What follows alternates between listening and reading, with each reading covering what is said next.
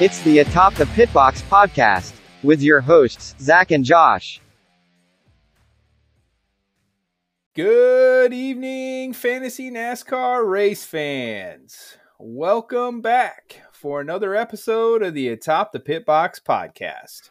I'm Zach Dick, along with my partner Josh Rolfus, and we are here to talk all things Pocono and look ahead to this weekend's road course race at the Indianapolis Motor Speedway. Josh, how you doing, buddy? I'm doing good. How are you doing tonight? Doing good, man. I lifted the heaviest piece of furniture that I have ever attempted to lift tonight when I tried to move this piano for Norton. And my back hurts. I feel like I did like a 3-hour workout. This thing, honestly, is the heaviest piece of furniture I've ever seen. And so I feel bad that I was unable to help tonight. I really, really do.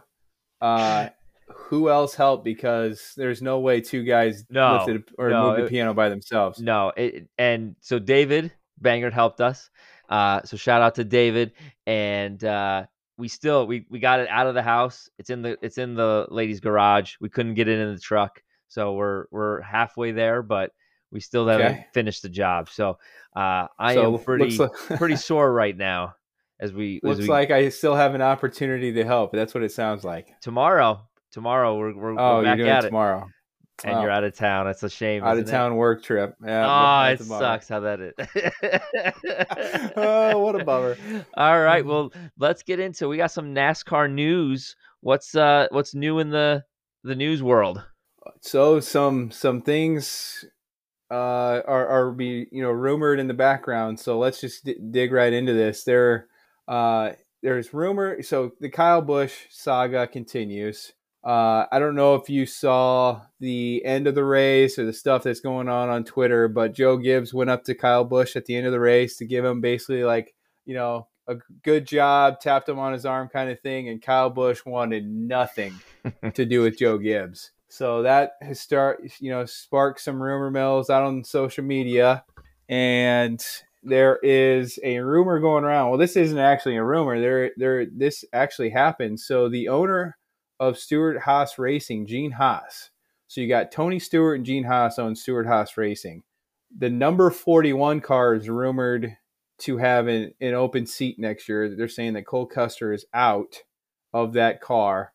And Gene Haas never goes to these races. He is never at the racetrack. Well, coincidentally, he was at the racetrack this past weekend at Pocono. So there's some pretty big rumors starting now that Kyle Busch might end up in a Ford at Stewart-Haas Racing next year.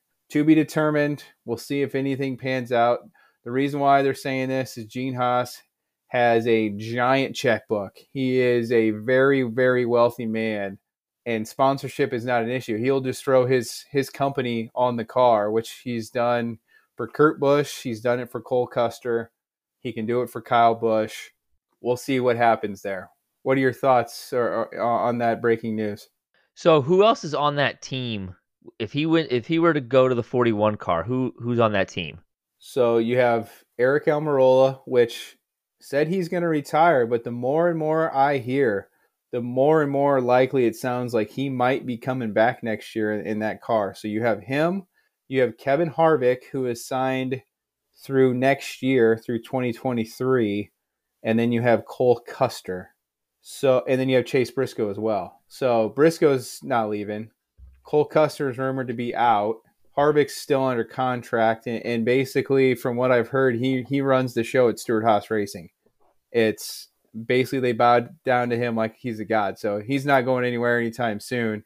And then again, Eric Almirola is rumored to possibly be coming back next year, even though he's announced retirement. So do you think, and this is the only thing that I could see maybe why this wouldn't happen, is can you imagine Kevin Harvick and Kyle Busch trying to work together on the same race team? I just can't picture that happening.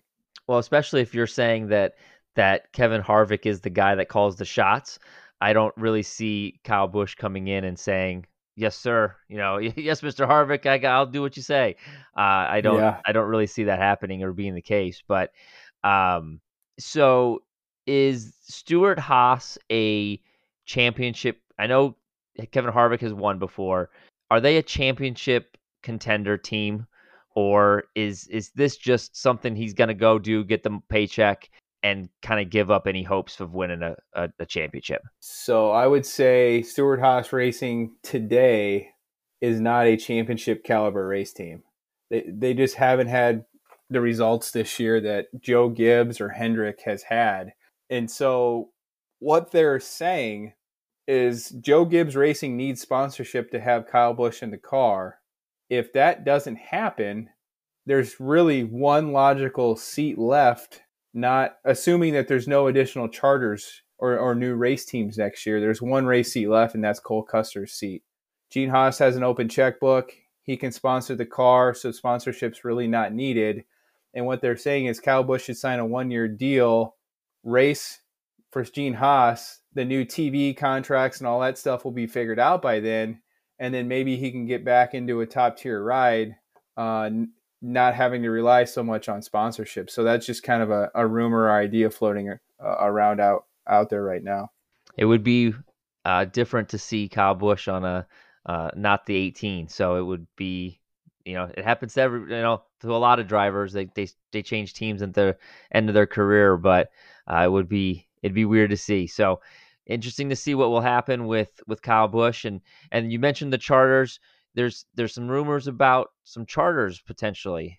Yeah, there is. So this stuff is starting to, hit the social media and catch fire. So we we'll talked see. about this last week about how the charters would work. So this is kind of really timely on our part. So it's funny. It's funny how we announce something, we start talking about something, and then all of a sudden, breaking news happens and free agency starts taking off. It's funny how this works. So, but anyways, charters.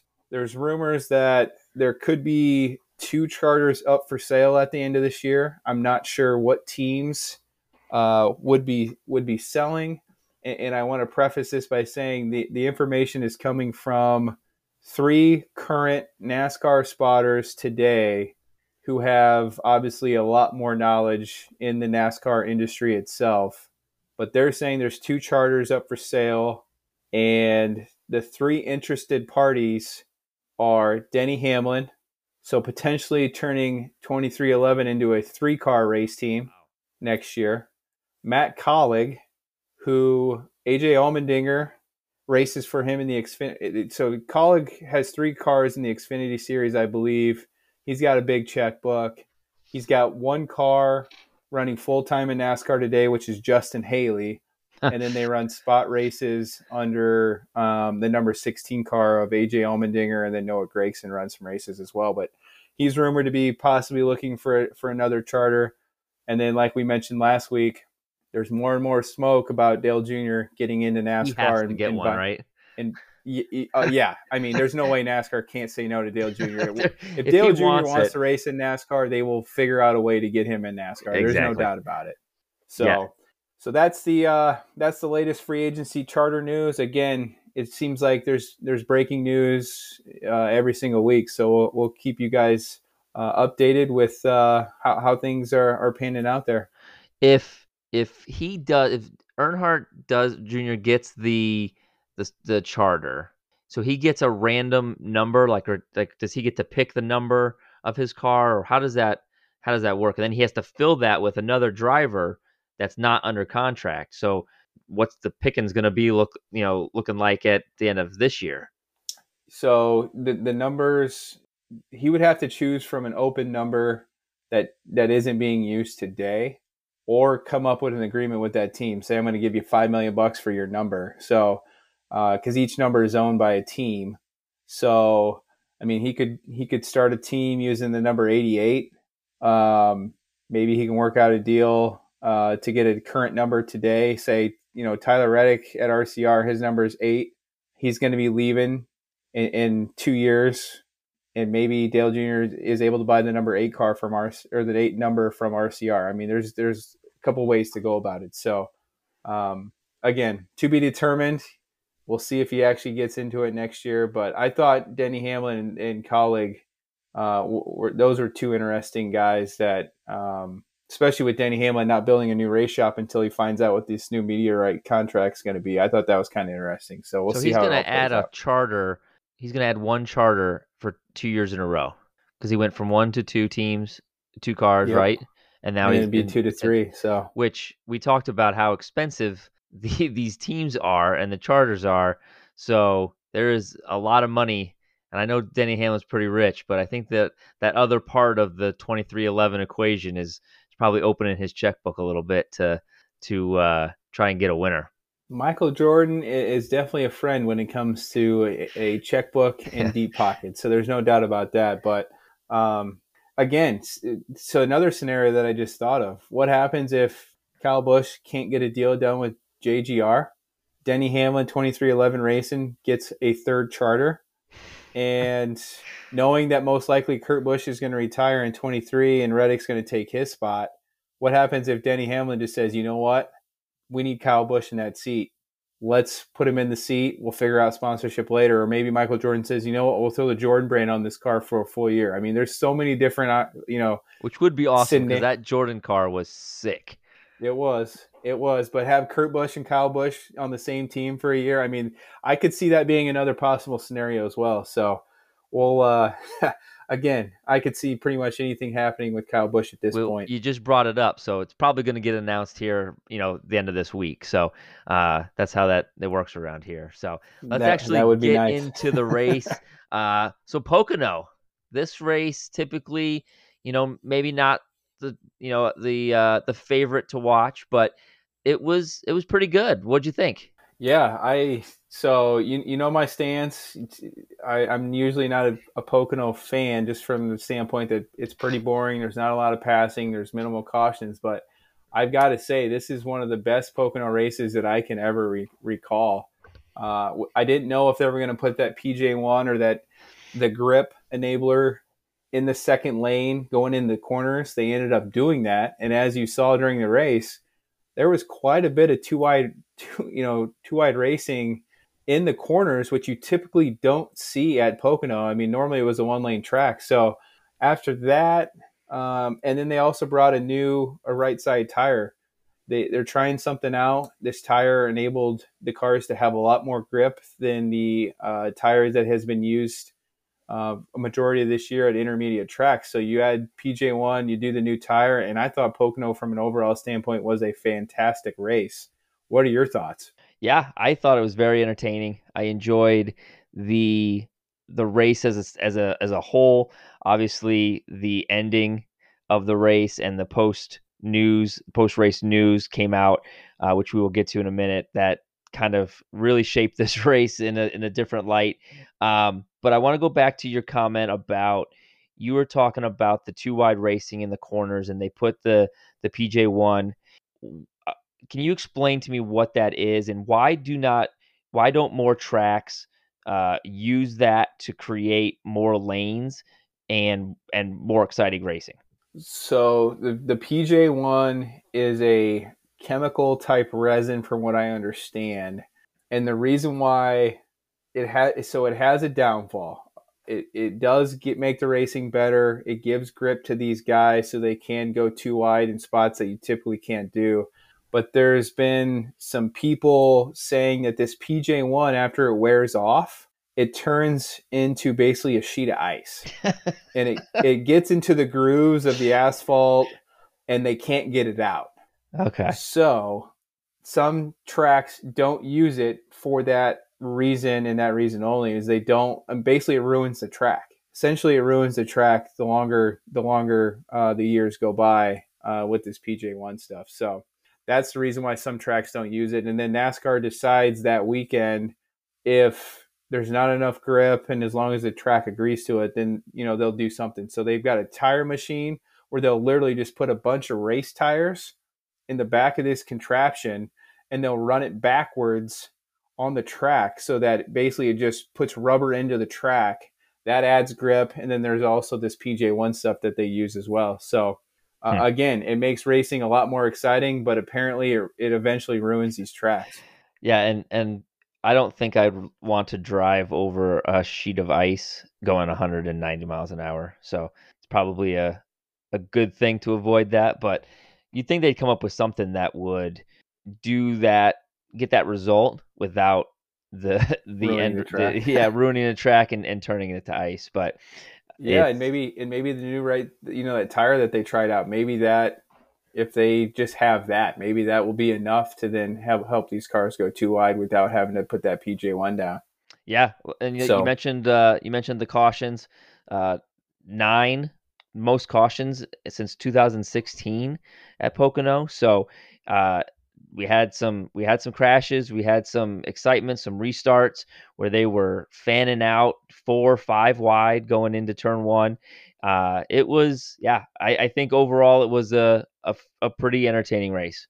I would agree. And then looking at our buddy Jeff Gluck's poll, 79% of voters said it was a good race. So remember how we thought, 80% was the threshold, 79% is really, really close. So when you look at the Pocono polls in the last 13 years, this is number 4 out of those 13 years. So pretty high up there. A lot of fans enjoyed it.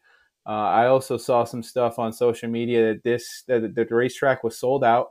The infield was sold out, so all the campers, all the tents, all of that was sold out. The race tickets were sold out. The spotters that we got the information from in regards to the charters, and Gene Haas said that was the most hopping, loud Pocono race that they have been to in a long, long time. So you love to hear that, and hopefully, this is just a sign of things to come moving forward. So let's get to the big storyline. So we have what looks to be a win for Denny Hamlin, sets the Pocono record, 1-2 for Joe Gibbs with Kyle Busch, and then it was an hour or two later, we get a text message from Norton saying, "Did you see the news?" And Hamlin and Kyle Busch are disqualified, and your new winner is Chase Elliott.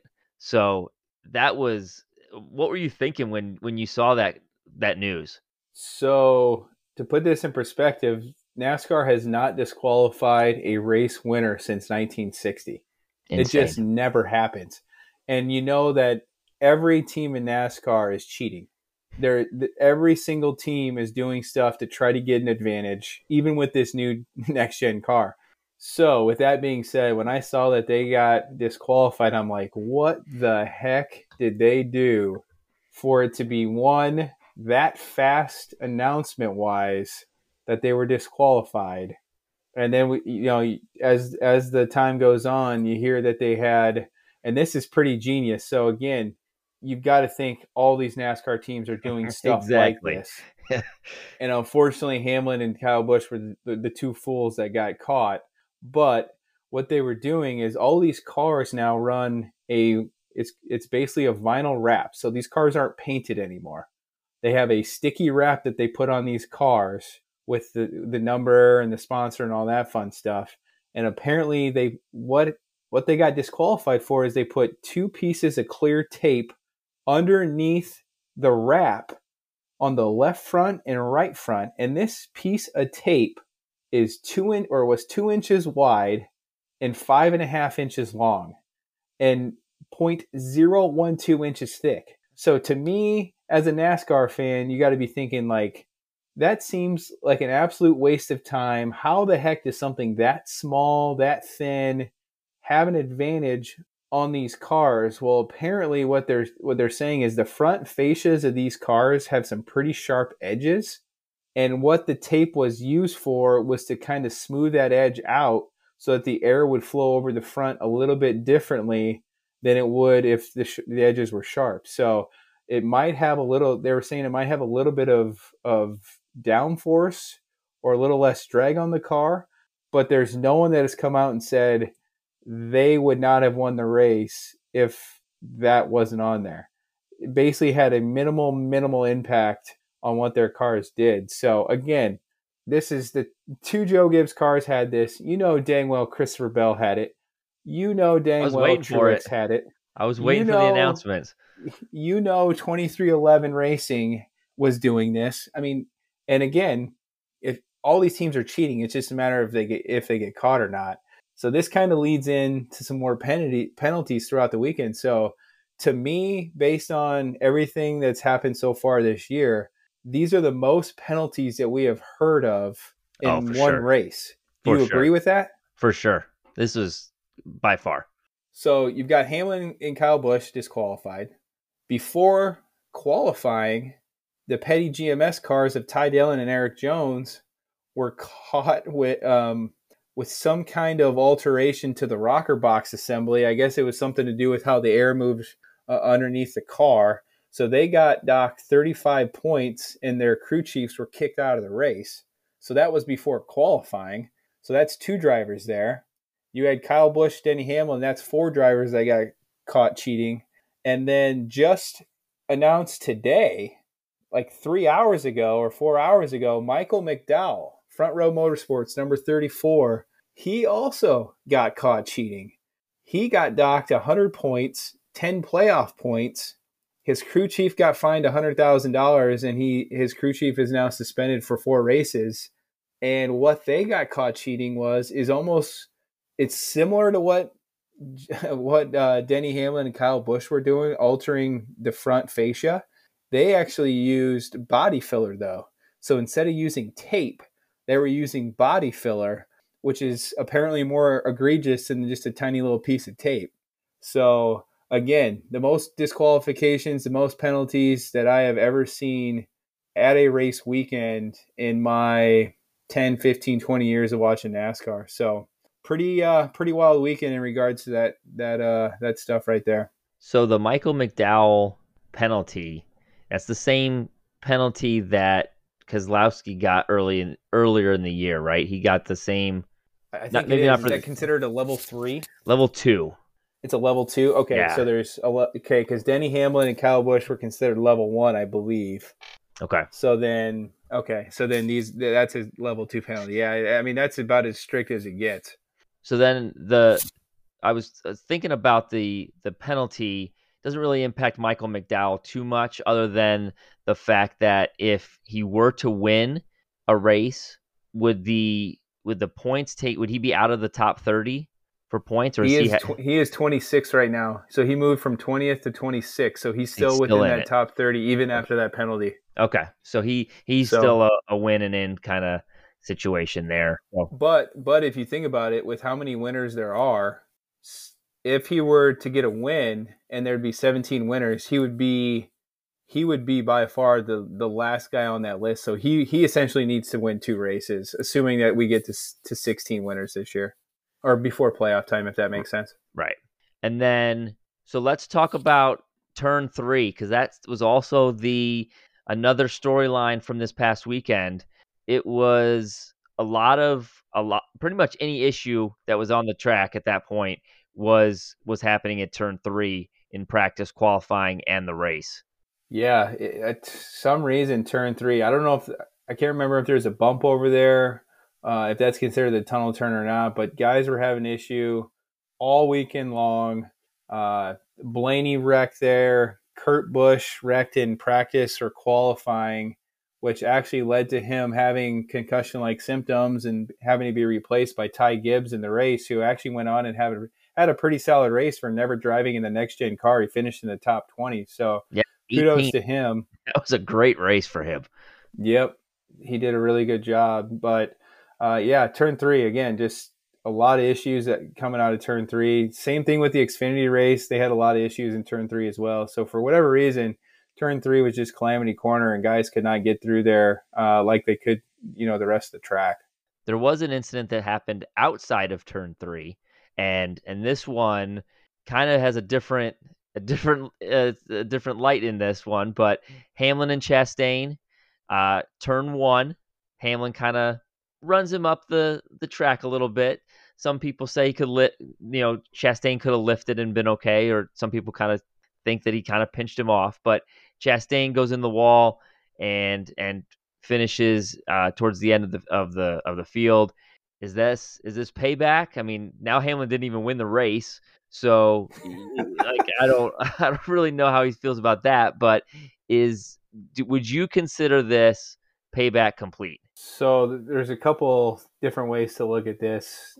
Me personally, Hamlin, assuming that was a teammate to his outside, Hamlin would have raced completely differently into turn one than he did with Chastain. I don't think anyone disagrees with that statement at all. Hamlin did a veteran move.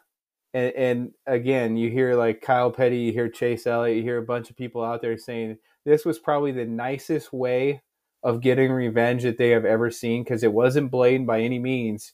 But Hamlin knew what he was doing. Going into turn one, he knew he was going to run higher up the racetrack, and Chastain literally had nowhere to go but hit the wall. It was his way of essentially wrecking Chastain, in my opinion, without making it look blatant, egregious, and on purpose. So, is the score even? Is it settled? Well, they interviewed Hamlin after the race. That's him thinking he won. He goes, "What did you expect me to do?" AKA, I wrecked him. I put him in a spot that there was nowhere to go but wreck. Sure. So, with that being said, you have Chastain has wrecked Hamlin twice. Hamlin's wrecked Chastain. Chastain, got interviewed, said, "I had that one coming. It's pretty obvious what happened." He was ready to take that as the punishment. Yep, but I don't know if we can say that things are even or this is over with at this point in time. I think it's to be determined. We'll kind of see how they race each other the rest of the year. I can guarantee you Hamlin doesn't cut Chastain any breaks. I mean, we saw it at Atlanta here a couple weeks ago where Hamlin put Chastain in a really, really bad spot, 3 wide going into the corner. He's not going to cut him any slack on the track whatsoever.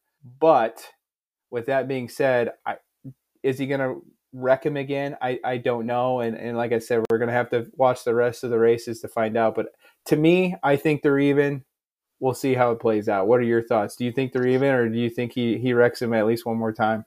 I think this was a good step in the right direction for Hamlin.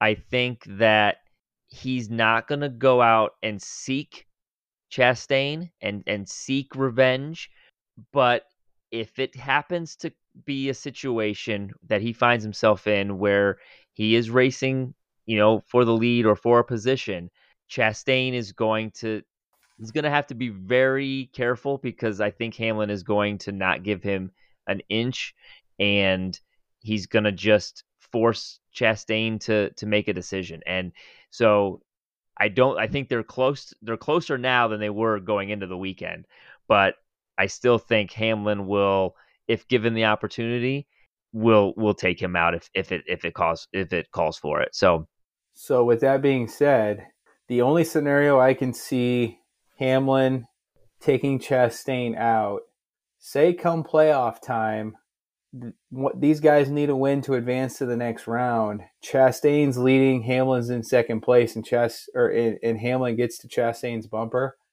I could see him moving him out of the way or wrecking him for that win, because we know how much wins are important, especially if it gets Hamlin into the next round of the playoffs. That would be the one scenario where I could see Hamlin doing something like that. If it's not for a win, I just don't see Hamlin wrecking Chastain anymore. I just don't see it. At that point, it's too much. Yeah, at that point, I think it's excessive. But you never know. These drivers have long memories, so they will. We'll see what Hamlin decides to do. So just to recap, stage 1 winner was Larson, so he gets some bonus points there. Kyle Busch won stage 2, and then actually also got points for most laps led. So good mitigant to Kyle Busch's terrible finish. And then your winner was Chase Elliott, gets his 4th win of the year, my boy. And this is a crazy stat provided to us by our statistician, Justin Norton. In the last 5 races, Chase Elliott has negative 20 fantasy points. That's insane. Craziest run that I can remember fantasy-wise for a driver. Negative 20 points in 5 races. And granted, this year is a little different because of the extra bonus points for laps led. Yep. But even given that, it's it's unprecedented. Even Kyle Larson didn't do this. And as we've kind of bantered back and forth at work, I really hope Chase Elliott is blowing his wad now before the playoffs, because you look at all these teams and all these movers, essentially almost every single one of them have Chase Elliott on there. So you brought up David Banger earlier. He was in the 80s. He's now in the 20s, or knocking on the door of the playoffs, or in the playoffs today. It's because he has Chase Elliott on the team. If you have a driver that has negative 20 points in 5 weeks, and you take that same point slot and say you compare it to a Kyle Larson who probably has 40, 50, 60 points in that 5-week span, that's a 70, 80, 90 point swing. So it's not crazy that anybody that has Chase Elliott on their team is making some drastic moves right now, aka the Sandwich family, the whole Sandwich family. But I really hope Chase Elliott starts to falter, and quite frankly, I hope he wrecks this weekend at Indy. So, Zach, is it safe to say that you have Chase Elliott on any of your teams? Negative. No. Shoot. I chose Kyle Larson instead, and obviously right now that doesn't look good. Chase Elliott, baby. So our picks for the race. So we didn't even talk about this. We got to go back. I meant to bring this up with the Hamlin Busch stuff. So, the Hamlin Chastain incident. So lost in all that was Kevin Harvick. My pick was running fourth and gets caught up in just nowhere to go, and Chastain bounces off the wall, and Harvick finishes 27th when he could have. I don't know if he was fast enough to beat Kyle Busch, but or Hamlin, but at least he was up there. And then Truex finished 7th in the top 10. So another week where we don't get to pick the winner. So nobody gets a pie in the face this week. We're getting closer, though. I mean, we're starting to pick some consistent top 10s here. So it's just a matter of time. So let's get into the fantasy discussion and team average. So this was initially, it was 68, but after the 2 disqualifications, Hamlin and Kyle Busch are owned on a bunch of teams. So it's going to adjust this pretty significantly. And we saw that as it went up to 77. And then the big news, or the person that was most pleased with the disqualifications, had to be Taylor Schleiss. And I even thought, hey, maybe Taylor put that piece of clear tape on those cars, because Taylor was in 3rd place. He was going to keep the podcast jinx going. And then a couple hours later, he's back in 1st, where he was last week. So, did you think the podcast jinx was what were you thinking as that was happening? Man, the thing that was going through my mind is we're not going to get anybody else on this podcast the way this is shaking out. So I'm glad to see that he's still in 1st place. But again, I truly hope that this podcast curse is not a real thing. But it would hurt for a future guest. You're right. We should be rooting against it, I guess.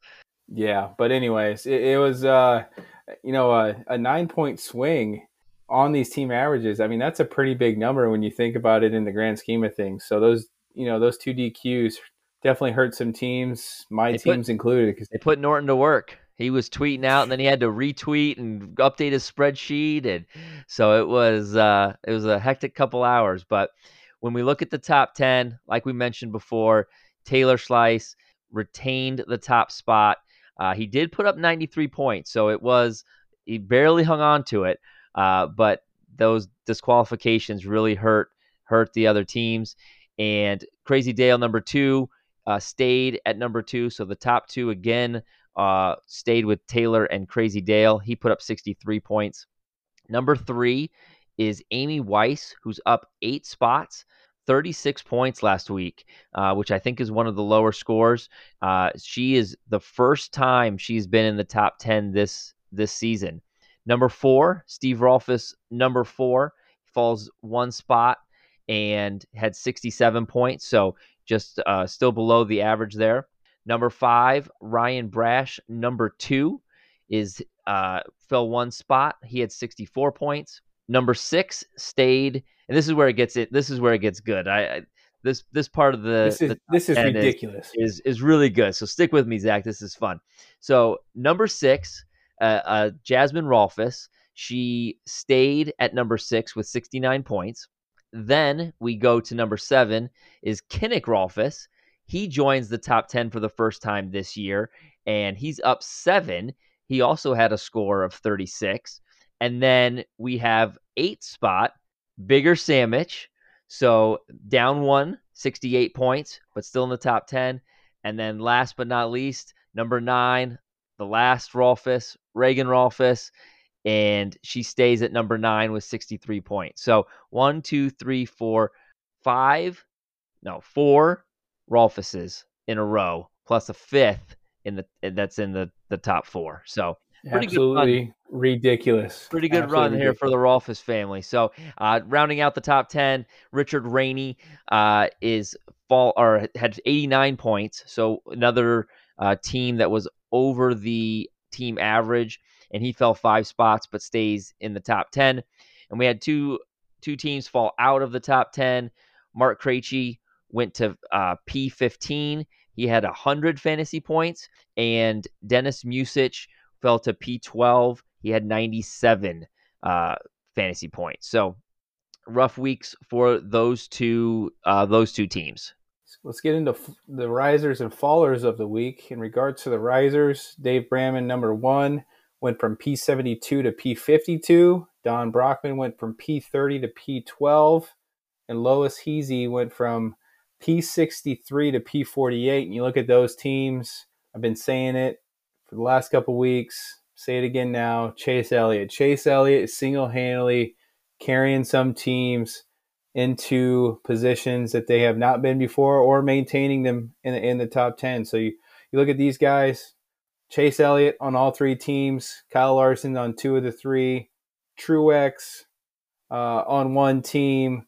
You have Suarez, who had a good, top 10 week. So, again, Chase Elliott is doing some crazy stuff for these guys right now with how well he's performed.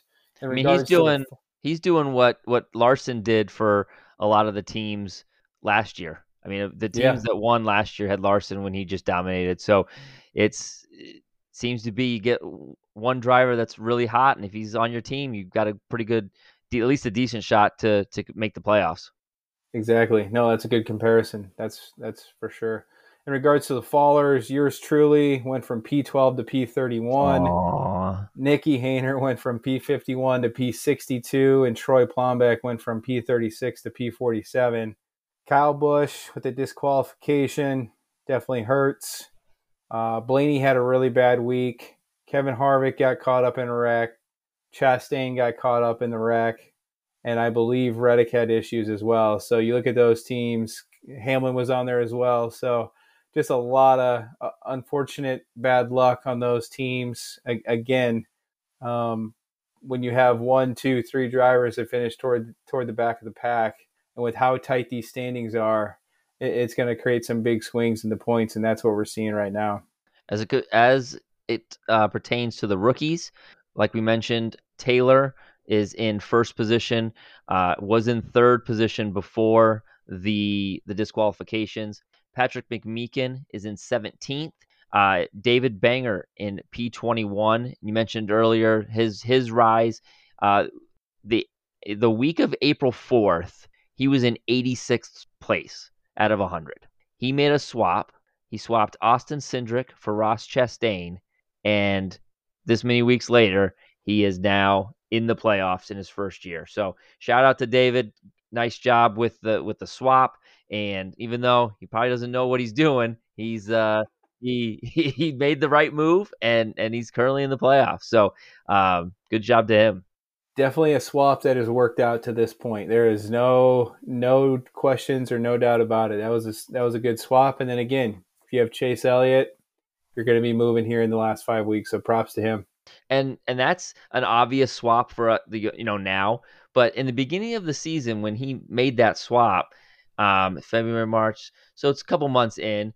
But I don't know at what point he was kind of established himself, but in the beginning there was a lot of doubters of how he could continue, and so to pull that trigger, and make that move is paying off for David. Mark Paulson is in P26, Busher in P27, and Keeley Park is in P29. Looking at the playoffs, the difference between first and 24th is getting tighter as we get in later into the season. It is down to 116 between first and 24th now. It was 125 last week. So these standings are getting condensed. Only 50 points separate 24th spot from 41st spot, which is Nikki Krejci. So even back in 41st spot, you still have a chance to make the playoffs. And once you're in, anything can happen. So looking at the last four into the playoffs as it stands right now, Matt Powers, David Bangert, Justin Norton, number 3, sneaks in there, and Adam Studer, number 2. And then your first four out, Tammy Colby, who has spent some time in the top 10 this season, Mark Paulson, Busher, and Andrew Dickel. Yeah, so if you think about this weekend, what's coming up, it's the Indy Road Course race. Last year was the first time that they raced the road course in NASCAR. Obviously, it used to be the Brickyard 400. That race kind of started losing, fans. The attendance was down. Roger Penske, who is the owner of the racetrack and owns some teams in NASCAR, decided to buy the track. They went to this road course race, and all things considered, it was a pretty big hit last year. So when looking at the Zach's Track Facts of the week. Yes. The track fact number 1, Indy was built in 1909, and it is the first racing facility to use the word speedway. You think about all these racetracks, everyone basically uses speedway in the name today. Well, Indy was the first racetrack to use speedway. I thought that was pretty cool. Zach's track facts number 2 of the night. The track was originally paved with stone and tar, but there were several racing accidents the first race they had there. This is, man, I just can picture these guys in these open-wheeled cars getting pelted with rocks and tar. I just can't imagine how, just dumb that had to be. But actually, in the first race, because of that, there was 5 fatalities. 5 race car drivers died in race 1 at the Indianapolis Motor Speedway. That got a lot less funny as you went through that track. But again, you think about these guys, they're getting pelted with rocks. Whose idea was it to put that as the compound for the track? Crazy. Absolutely crazy. So this leads into Zach's track facts number 3 of the night. Because of the disaster of the stone and tar, they completely repaved the track with 3.2 million bricks. So that is why the track has the name the Brickyard. And to this day, so obviously the track has been repaved with asphalt, but there is a 3-foot section of bricks at the start-finish line that is from the original bricks back in 1909. So that is why it is called the Brickyard and makes up for the 5 drivers who died race 1 in 1909. Zach's track facts number 4 of the night. Indianapolis Motor Speedway is the largest and highest capacity sporting facility in the world. At its peak, Indy has enough seats for 257,000 fans. And when you add in the infield, the racetrack can hold upwards of 400,000 fans. So think about U.S. Bank Stadium, the Vikings. Think about, the other major NFL stadiums, because those are by far the biggest stadiums in regards to fan attendance. Times those by 4, 6, 7, and that's essentially how many fans Indy can hold at one point. So that is just a massive amount of people. So Indianapolis is an interesting track to me. I lived in Indiana for 4 years, and part of the school trip is to go to the track and during May and go to the museum and stuff. So that was kind of my first introduction to racing was Memorial Day weekend. You get the paper and you pick your driver and you watch the race. I have very fond memories of this track. And it's funny that you say that. The first NASCAR race that I ever went to was the Brickyard 400 No way. in 2009. I was Wow. interning at Aegon in Cedar Rapids, and me and two guys just on a whim decided, hey, let's drive to Indianapolis and go to a race. So we did. And we walked the infield. We had no idea what we were doing or getting ourselves into, but we ran into some concert in the infield. I can't remember who it was, but there were just fans everywhere. We got to walk essentially anywhere we wanted to go. We walked through the garage, and we Where'd didn't you buy any sit? extra passes or anything. Where were your seats? So we sat on the front stretch underneath the grandstands, pretty close to the checkered flag. Wow. And I just remember that year, Dale Jr. and Mark Martin qualified toward the front for that race. But again, Indianapolis Motor Speedway, it is a massive, massive facility. It is way bigger than what the TV even it looks like on TV. It's just a massive place. From your seats, so obviously it's a huge track, like you were saying, and so you can't see the entire track. So being there, was it worth being the atmosphere and stuff being there? Because a lot of people say, I'd just rather watch it on TV because at least I could see the whole race. Yeah. So to me, first time at a NASCAR race, like you pointed out, I could see turn 4, so I could see the cars coming out of turn 4. They fly down the front stretch going, 190, 200 miles an hour. And then I could see them turn into turn 1. And then that's where I lost the cars. But the good thing about it is the track had like these jumbotrons, nothing like the Charlotte Motor Speedway or Bristol with the screen that's hanging in the middle of the track. But they had some big TVs on the front stretch, so you then could just watch that until the cars got back to turn 4. So yes, you couldn't see the whole track, but to me, the atmosphere, the noise, seeing these cars just fly down the front stretch was just so awesome to watch, and basically kind of what got me addicted to going to races live. Again, it's a completely different atmosphere. It's not as great as if you're watching it on TV because you can see the whole track and get the storylines and stuff like that. But the atmosphere alone is worth the price of admission, in my opinion. We're gonna have to see how it compares to Bristol. There we go. 51 days. 51 Cannot days. wait. So, with all that being said, the last Zach's track facts of the evening: Indianapolis Motor Speedway. Again, it's such a massive facility that it has a golf course in the middle of the infield. It has a racing museum, like you pointed out. I went and visited that as well. Pretty cool stuff. It is pretty awesome. And then it has a world famous scoring pylon. So typically any picture you see of Indy, it'll be the glass building that's considered the paddock, or you see the scoring pylon, which is world famous. It keeps track of all the drivers, what position they're in. And then obviously it's world famous for also being the home of the Indy 500 as well. So those are the Zach's track facts of the evening. When looking at just the driver facts of the last 15 races, road course wise, I wanted to do a deep dive.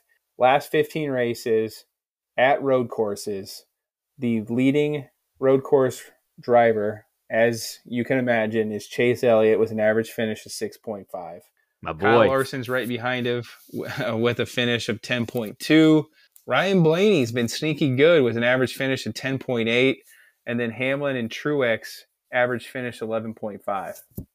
And Blaney one is surprising, though. I'm kind of surprised about that. I agree. Elliott, Larson, no surprise there. Hamlin, Truex. Hamlin's, I don't typically see him as a good road course racer, but apparently he is with an average finish of where he's at. But yeah, Ryan Blaney snuck in there in third with 10.8. So that was a nice surprise there. The reason why I wanted to go look at the last 15 races is Indy road course. Like I said, it was brand new last year. So this is year 2. It's kind of going to be another wild card race with these next gen cars. You just don't know how these cars are going to perform and handle at this road course race. But you look at last year, the top 5 AJ Allmendinger won as a part-time driver for Colleague Motorsports. Second place, Ryan Blaney. There he is. Second place. Larson was third. Chase Elliott was fourth. And then Norton's boy, Matty D, finished fifth. So those are your top 5 from last year. And I wanted to point out some quick highlights. I don't know if you remember this race last year or not, but they put some curbing down in turn 6. It's a pretty sharp turn. And as the race went on, this curbing started to come up ever so slightly. And so Willie Byron went through turn 6, and the curbing was up high enough that it literally ripped the entire front end off his car, which then broke his radiator and spread oil and water everywhere on the track. And it turned into an absolute demolition derby. I mean, there were cars flying everywhere. Joey Logano went head first into the tire wall. A bunch of guys ripped their front ends off. It just turned into an absolute disaster. So they actually had to rip that curbing up in turn 6 to finish the race. So it'll be interesting to see if they've got that problem fixed, or if they're going to go to a completely new design and not use curbing in that corner, because obviously I think there were about 10 to 15 cars that were actually wrecked in that. And obviously, first time at a track, you don't want that to happen, kind of, bring some negativity to the track. So the other storyline that I could recall is Chase Briscoe and Denny Hamlin were battling for the lead toward the end of the race. Forgot about this. And Briscoe kind of got pushed off the track, and he just decided, I'm just going to keep going. So he drove through the grass, got back on the track. Well, his team didn't relay the message to him fast enough, but basically he was getting black flagged for shortcutting the turn. He was mad at Hamlin for pushing him off the track. Well, he went and basically wrecked Denny Hamlin, took Denny Hamlin out of the lead. He then has to serve his penalty because of the black flag, which then allowed AJ Allmendinger, who was in third at the time, to go ahead, maintain first place, and actually go on to win the inaugural race at the Indy Road Course. So I thought that was pretty important to give you a little bit of perspective on what happened last year. Yeah, because Chase Briscoe thought he was racing for the lead or for the win, right? So he thinks I'm gonna go all out. I'm a young driver, and takes Hamlin out and ends his day. So I had forgotten about that storyline. That's a pretty funny one. So and Indy is kind of his home track. I mean, he's from Indiana, so I mean, I can't not imagine. He's a rookie last year. Right. He's all juiced up. He's in, racing for the lead. And again, takes Hamlin out, then is told, oh, hey, buddy, you got to serve a penalty. You're not in first place now. So him and Denny had a nice conversation on pit road after that race. All right. So let's get to the picks. Who's going to will anybody get a pie in the face this week? So I think it's your turn to pick. I'm going to let you pick your driver first. Well, I already know who you're taking. You're a homer. Every Sandwich family has this guy on their team. I called it earlier today or yesterday. I said I had to take. I have to. It's very obvious who you're picking. You're picking Chase Elliott, and I hope this is the podcast Pick Jinx. We're doing a new one. A new Jinx. It's the podcast Pick Jinx. Chase Elliott is going to get more than 20 points this week and get back to 0 over the last 6 races. That's what my hope is. Knowing that you were taking Chase Elliott, I mean, obviously that's a no-brainer. That's, the apple's right there in front of your face. You had to do it. I'm going to go with the next best driver, and that's Kyle Larson. It's a shot in the dark. He raced well there last year. I've just got to hope that someone can dethrone Chase at these road course races, and I hope Kyle Larson's the guy to do it this weekend. You didn't want to pick one of your cheaters, one of your boys? Nope. Again, I'm going with my head. I don't want a pie in the face. So I'm going with Larson. We'll see what happens. It's going to be even sweeter when it's Chase Elliott. I'm gonna smash a Chase Elliott pie in your face. That's if he wins this week, it's coming. When he finishes 32nd this Sunday, there's no pie possibility there. But anyways, those are our picks for the race. You got anything else that you want to add or you can think of here to end the podcast? No, I think we're good. All right. Well, Josh, it's been fun. Thanks again to all the listeners out there for making this, something fun that we enjoy doing. And you go ahead and give it a listen. And, that concludes episode 12 of the Atop the Pitbox podcast. All right, Zach. Thanks, everyone. Talk to you next week.